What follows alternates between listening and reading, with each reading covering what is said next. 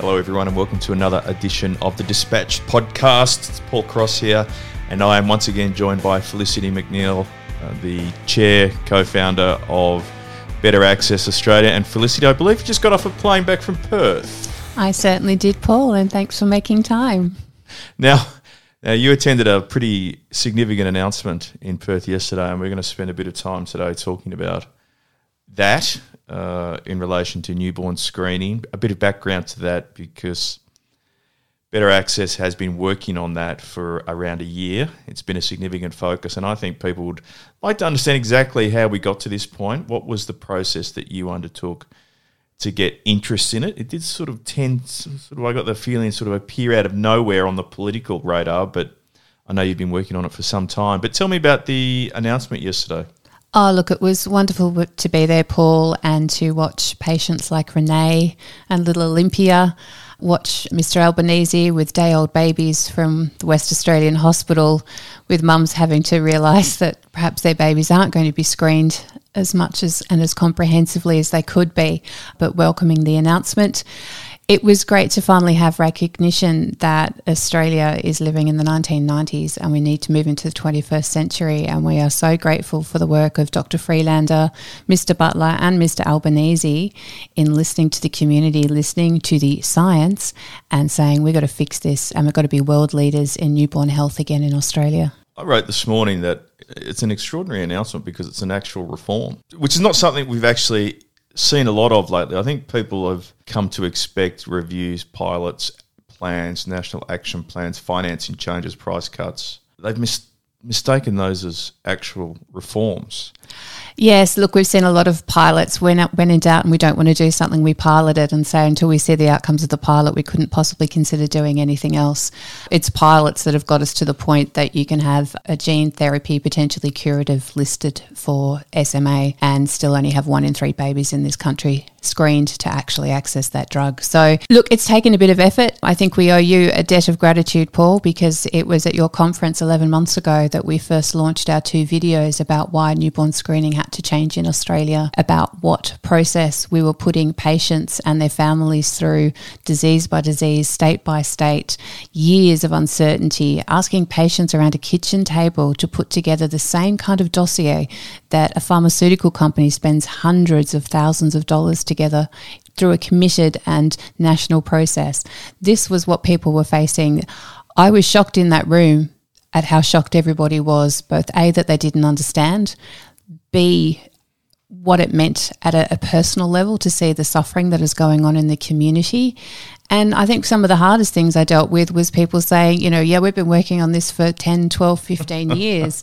I'm like, well, then we have to do something different, people, because this is not acceptable. Well, kudos to the parents who are willing to share their story, not just in that video, but more broadly. Jenna, who is the mother of little Nate, who wasn't diagnosed with Pompe until it was too late and passed away. And I think there's too many stories like that. And Jenna and her family have been so open in sharing that trauma. To this day, I remain shocked that we are meant to accept a situation where a disease will only be added to Australia's newborn screening programs once it goes through a bureaucratic review, consideration by the Chief Medical Officer and their state and territory counterparts, a full submission and HTA review by MSAC, and then even if it makes it through that process, which surely takes 2 to 3 years, it's then up to the states and territories about whether they add anything. And my understanding is that one of the issues is the state and territory technology is so old, it can't actually accommodate many more tests. Yeah, there's the need for further infrastructure, an extra small machine sitting on a desk and more time to process. We should be very grateful the department's planning to issue a new flowchart to remind people how to go through that 2-year plus process. So, there are some small wins in government today. But more importantly, we're so grateful because Labor's understood that basically taking inspiration from your former minister, Mike Wooldridge here, who looked at what used to be state immunisation programs and said nationally, all our children need protection. This should be a priority for this country. We're learning from that lesson of that government and saying we need to nationalise newborn screening. It needs to be a genuine capital N, capital P national program, and that's what Labor's committed to. What they've also committed to is saying, we know all these tests are available and doable and evidence-based, and we can do that today. They're also looking at the fact that we can not wait 2 or 3 years per test, which basically means by the time we do it under the current process, will take about 170 years to catch up to California. We're going to do that within 6 to 12 months. We're going to review those, make them available, purchase the technology, and then start screening babies. This becomes a genuine thing like we do with the National Immunisation Program, where a federal program is funded by the federal government and administration is delivered through the states. It shares the burden of those costs. It makes it affordable and easier for the state governments to actually invest in the time and the human resources to do that. And then most importantly, we're not going to be sitting here in 2 years' time finding that the world has moved on, because they've also committed to biannually review what's happening, what else should we be adding, what should we be changing. It's not about being stagnant. It's not just doing the 30-year catch-up. It's then forward planning. And that's what Labor's introducing, and we should all get on board. I think the NIP, the National Immunisation Program, is a really good example. The federal bureaucracy, when Michael was appointed minister, and Australia's childhood immunisation rates were 30 to 40%, which is inconceivable today, but we're at levels around Botswana, Zimbabwe, because there was no national leadership on childhood immunisation. And when he proposed the takeover, he tells this story all the time, the federal bureaucracy opposed it. In the same way, I think they probably will oppose and have opposed a proper national takeover of newborn screening, because they don't want responsibility for the program delivery. But that is exactly what this announcement is. My understanding is that will become a program area inside the Federal Health Department, which frankly is exactly what's needed. Absolutely. It's going to end the postcode lottery. It's going to end it for WA versus New South Wales. It's going to end it for the fact that no postcode in Australia will screen for 50 diseases that we treat in this country. It's been inexcusable, and right now we've got a commitment from one side of the parliament saying, we'll fix this. If you elect us, we'll fix this. I'd like to remind the coalition that the report this came out of, the novel Final Frontiers report, was bipartisan support for these recommendations. It wasn't a Labor recommendation, it was bipartisan. I'd like to remind the coalition that the motion that was moved in Parliament on the 18th of October for newborn screening was a bipartisan motion. Babies aren't politics, babies are for all of us, and we need a bipartisan commitment to this initiative. It has surprised me that Minister Hunt has left himself exposed on this issue. He's announced so many treatments to be funded, but they're fundamentally unimplementable nationally and in a universal sense because of the lack of screening. I think he left his flank exposed on this issue. It's right in his wheelhouse, I thought, and it was really right for him to do something, and he hasn't done it. And he's criticised Labor yesterday, which he was very defensive, and I suppose I understand that politically, and having been a minister for 5.5 years now, he now can't admit that the process that they put together, which is, if it wasn't so cruel to patients, would be a joke. It would actually be funny. And the fact they've hired a consulting firm to essentially promote it to stakeholders. The inevitable conclusion of that process is that the only diseases that can ever be added to newborn screening are those for which there is a treatment. Because in the end, you and I know that the only people who are going to do MSAC, full evaluations, and to be able to pay for it, are people who've got commercial skin in the game, and that's companies with products. Absolutely. And I remind again, I think we talked about it the other week, we have some of the most amazing listings for cystic fibrosis in the budget, and we have had for the last 7 years. When we started screening for cystic fibrosis, there were no treatments. It was basically best supportive care. Yet that early screening has allowed pharmaceutical companies and researchers to develop something extraordinary. So the 80 diseases that Labor is going to cover include a number of lysosomal storage disorders. You've heard us talk, and we did present it at your conference, on childhood dementia. Now, many lysosomal storage disorders, including Sanfilippo disease, are potentially the cause of some areas of childhood dementia. Now, in screening for Pompe and Gaucher and Fabry, those are diseases we can treat. But if we screen for Sanfilippo, we can also tell those families very early on about the risk to their children. We can also allow them access to these early stage clinical trials. So we shouldn't only ever be confined by what we can treat. We should be confined to what we can diagnose and how we can help families. And so that's why, California does lead the way. They're up to 80 and they can't treat everything, but they screen for them because it's important. Isn't it nice that a political party is actually announcing an outcome without a review or a pilot? They're just going to do it. And that's a very unusual thing. But you and I have both seen the correspondence to patients from Departmental Secretary Brendan Murphy when he was Chief Medical Officer, telling a patient group that actually no parents shouldn't know that their children are potentially vulnerable to a degenerative genetic disease because it would cause them psychological harm. And that, I think you and I had the same emotional response to that correspondence, which was who actually put pen to paper to write that sentence, that a parent doesn't have a right to know. Yes, so I think Jane Holton at your conference did exactly what Jane would have done when I worked for her, which was, who on earth, that would never have got through me. She was pretty angry. And she was angry, and rightfully so, because we had Renee, who was at the announcement by Mr. Albanese yesterday, and she was in your video at the conference, and she said that was like being told, could you just go away and die, please? I've listened to Megan O'Connell talk from the Childhood Dementia Initiative when people have told her, and people don't want to know or perhaps shouldn't be told, that their child is potentially going to develop a disease. Who on earth are you as a clinician to tell that to a parent and to people? That is their choice. We talk about health literacy all the time as if it's being able to read a consumer information pamphlet. No, health literacy is empowerment over my health, my diagnostics, my diagnostic journey. I can decide that for myself, just as everyone does already today with screening for newborn screening today. I make an informed decision. I did make an informed decision to have my children screened at birth. The logical extension of what he said in that correspondence was we shouldn't be screening for anything. No. That's the logical extension, is why screen for anything if we're just seeking to identify a risk? It causes too much trauma. Whoever succeeds Greg Hunt as health minister has a big job on their hands. Doesn't matter who wins the election, we're going to have a new health minister.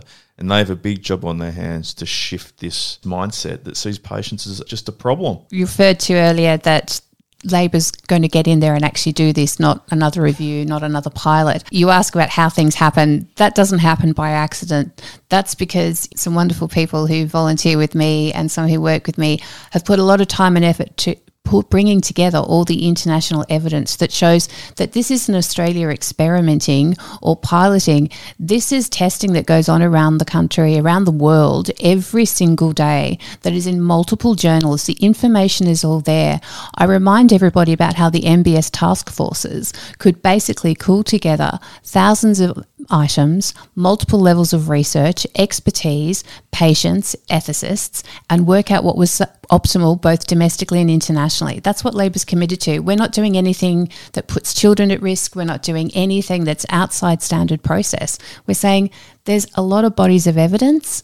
It's time to stop ignoring the bodies of evidence and just get on with it. Yeah, just get on with it. Let's talk about how it actually happened. There's some very strange claims about having worked on this issue for 10 or 12 years. This was actually a really easy fix in the end. And I wonder if it just took some clear new thinking, patient advocacy. You were putting patients at the front of what you were doing in their experience, which is quite harrowing. Raymond Sage from the Australian Pompe Association did actually make mention of this, and that's consistent with the work that they had done in a New South Wales inquiry too, which talked about the fact that diagnosis of a rare disease is on average, if it's not screened for, 80 to 90 days in a metropolitan area, but 180 days if you live in rural and remote. So newborn screening disadvantages rural and remote kids even more so than actually not having it at all. People need to understand that because these tests aren't available in newborn screening right now, you can't just order it. It's not like you can just go and say, well, I don't do PET scans for cancer, but you can pay for it. A lot of this screening is simply not available at all in this country because it's not made available on any aspects of the public health system. So families are either missing out on that screening altogether or having to send it somewhere else post-birth to have that done. Many of those screens are done overseas. This is why it's so far behind in Australia.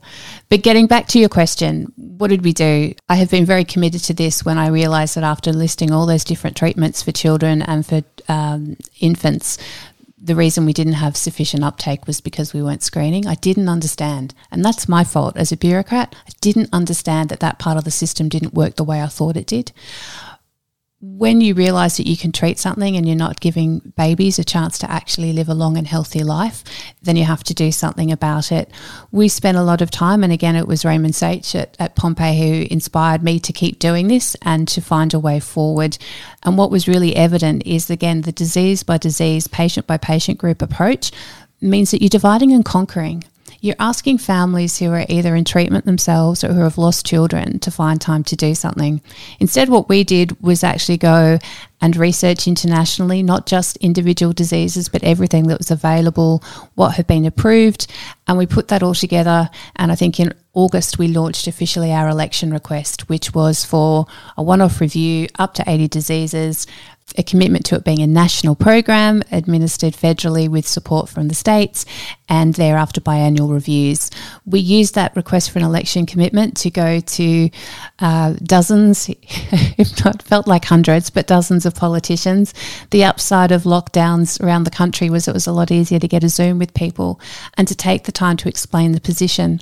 What I was continually shocked by was that nobody understood the way the system really worked, even if they were a medical professional themselves. So we took the time and the effort, we put forward the evidence. We sat with anybody that would listen and talk to us, and we were willing to confound expectations. The upside for us also is that I wasn't caring for a sick child and I didn't benefit from it. So people will give us a lot of time and effort to look through the evidence. And as you know, at Better Access, it's about evidence-based reform.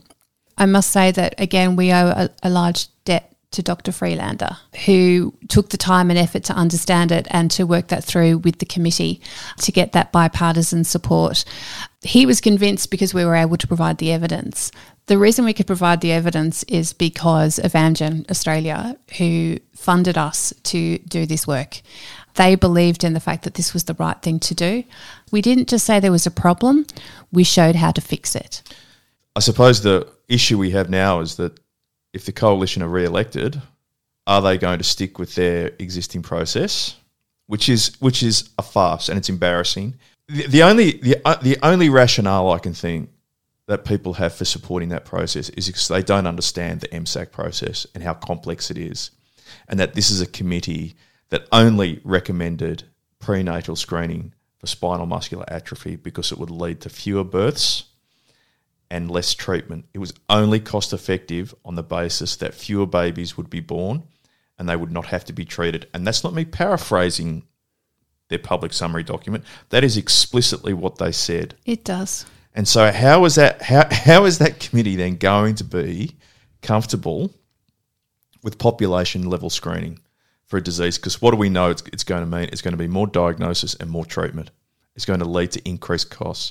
And government and policymakers need to get their head around that. There's no point funding these treatments, like the gene therapy for SMA and all the other treatments for SMA that now exist and are funded pre-symptomatically, if we're not actually diagnosing these children.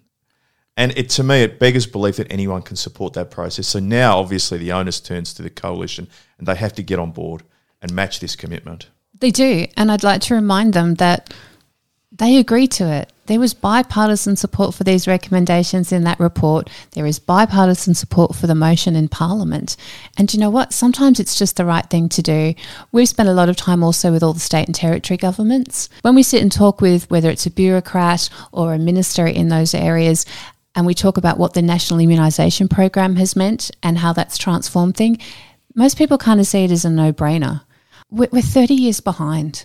We always in Australia want to talk about we're world leaders in this and we're world leaders in that and we've got a world-leading research fund. I don't want research. I want action. And this is action. This is action that will literally save babies' lives. 2,500 children die every year under the age of 14 from perinatal and congenital conditions. 5 babies born today aren't going to get told that they have a really serious disease that we could treat and that could lead to quite tragic consequences, like we listened to Nate's story and Joe's son's story. That's the reality of not screening. That's 5 today, 35 this week, 140 in April, 1,700 babies this year. We can't forget that the current process around newborn screening will take 2 to 3 years at least to get to that recommendation from MSAG, which will then require individual patient groups and advocates to go to every jurisdiction in Australia for every disease and advocate for it to be included in their screening test. Absolutely. And as someone in WA said to me yesterday, I can't tell you that I don't have the energy. I need to have the energy, but I don't have the energy to do this on 8 states and territories if I can even finally get the test through for my disease. It's pitching patients against patients. And I just hope Greg Hunt's not going to be health minister essentially for the next few days. Then the election is called, the writs are issued, caretaker, but it doesn't mean the coalition can't make a commitment on this. I know they've been gazumped on it to a certain extent politically, but there's right and wrong, and there's a right thing to do here. The Marie Antoinette, I know it's a phrase I use a lot, but it's the Marie Antoinette statement he issued yesterday, which was, we already fund newborn screening through the National Health Reform Agreement, which is just ridiculous because we know that's the whole problem.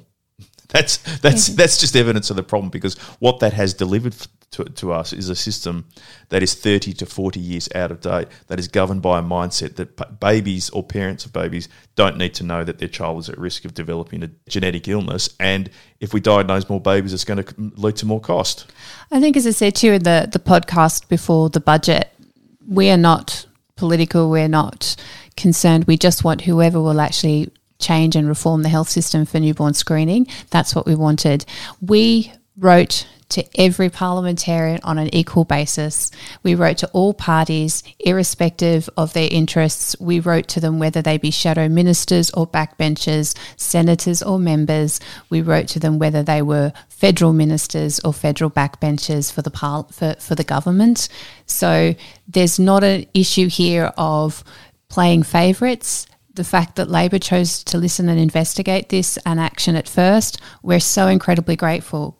But like I said, we want bipartisan support for this. And again, I'll say it till I'm blue in the face. These recommendations in that inquiry had bipartisan support. So it's very easy for everyone to turn around and say, you know what, we've been doing a great job, but we can do better. Let's just get to this. This is $38 million over 4 years to create program administration and to deliver the program. If the government is funding treatment, surely it wants everyone who would benefit to benefit. This is babies and it's newborn screening, but it's also something that patients talked about at the PharmOz conference. They talk about how the treatments are great, but they wait for 3 years for diagnosis. There's a lot more to be done in this space for the future of therapeutics in Australia and the future of diagnostics and access. But can we start with the babies, please? Because this right now is a solution that's workable and could be a reality in 12 months. And there is something particularly cruel about current newborn screening in Australia, because every parent sees their baby taken away to have the heel prick test. And I bet 99% do not understand that they're being screened for very little compared to babies in other countries, and that a baby in Wodonga in Victoria is not screened for the same number of diseases as a baby in Albury in New South Wales. Absolutely, which is why, you've talked about so many of the wonderful stories of courage that families have shared. And that's Adriana in Victoria, who went and got treatment for SMA in New South Wales when her daughter was diagnosed eventually after she noticed symptoms, and was absolutely devastated that when she got there, she was told in New South Wales, we would have screened for this for birth and been treating months ago. The impact that has had on her life, on her daughter's life, on her family's life. The treatment has been doing wonderful things for her, but there's some irreparable damage that has been done. And that's why she keeps fighting every single day for access to SMA screening. That's why Jenna fights every day for Pompe screening. That's why families who deal with severe combined immunodeficiency fight every day. Jo, as she said in our statement, she lost her first child to SCID, and her second child is strong and fit and healthy because they knew and they treated from birth. Well, it's a fantastic announcement. Congratulations. I know you jumped on a plane and went to Perth and then jumped on a plane and came straight back. Really appreciate you taking the time. It's been a fantastic project that you've been working on with your organisation. You've been out there every week across all media platforms. I think I heard you on radio maybe last week or a couple of weeks ago. So that was absolutely fantastic, and it culminated in yesterday's announcement from Labor, but we need a similar announcement from the coalition. We need this to be a bipartisan commitment to change this. We know that the Red Book is now going to be rewritten. Oh, yeah, that's a happy day for me. in the health department. I'm still smiling about that one. They'll have to have some plans to implement this nationally. We need the Blue Book now to say something very similar. So congratulations to you. Congratulations to the parents. Their willingness to share their stories has been, it's quite harrowing to speak to them. One, because their stories are so distressing, but two, just because of the courage in sharing their story, because it's a trauma that they live with for the rest of their lives. When Jenna, who is Nate's mum, told me yesterday that, well, our goal is that no parent, no family has to go through what we've gone through. That's an incredibly brave thing to say. So I'd like to pay a special tribute to Jenna and the other families who've been willing to share their story. We can say without exaggeration or any inaccuracy that a national program for newborn screening will save the lives of children. It will. And that's unequivocal and undebatable. So congratulations. It's a fantastic outcome. I know you've been working really hard on it, and let's hope the other issues come to fruition as well in the next few weeks. Thanks, Paul.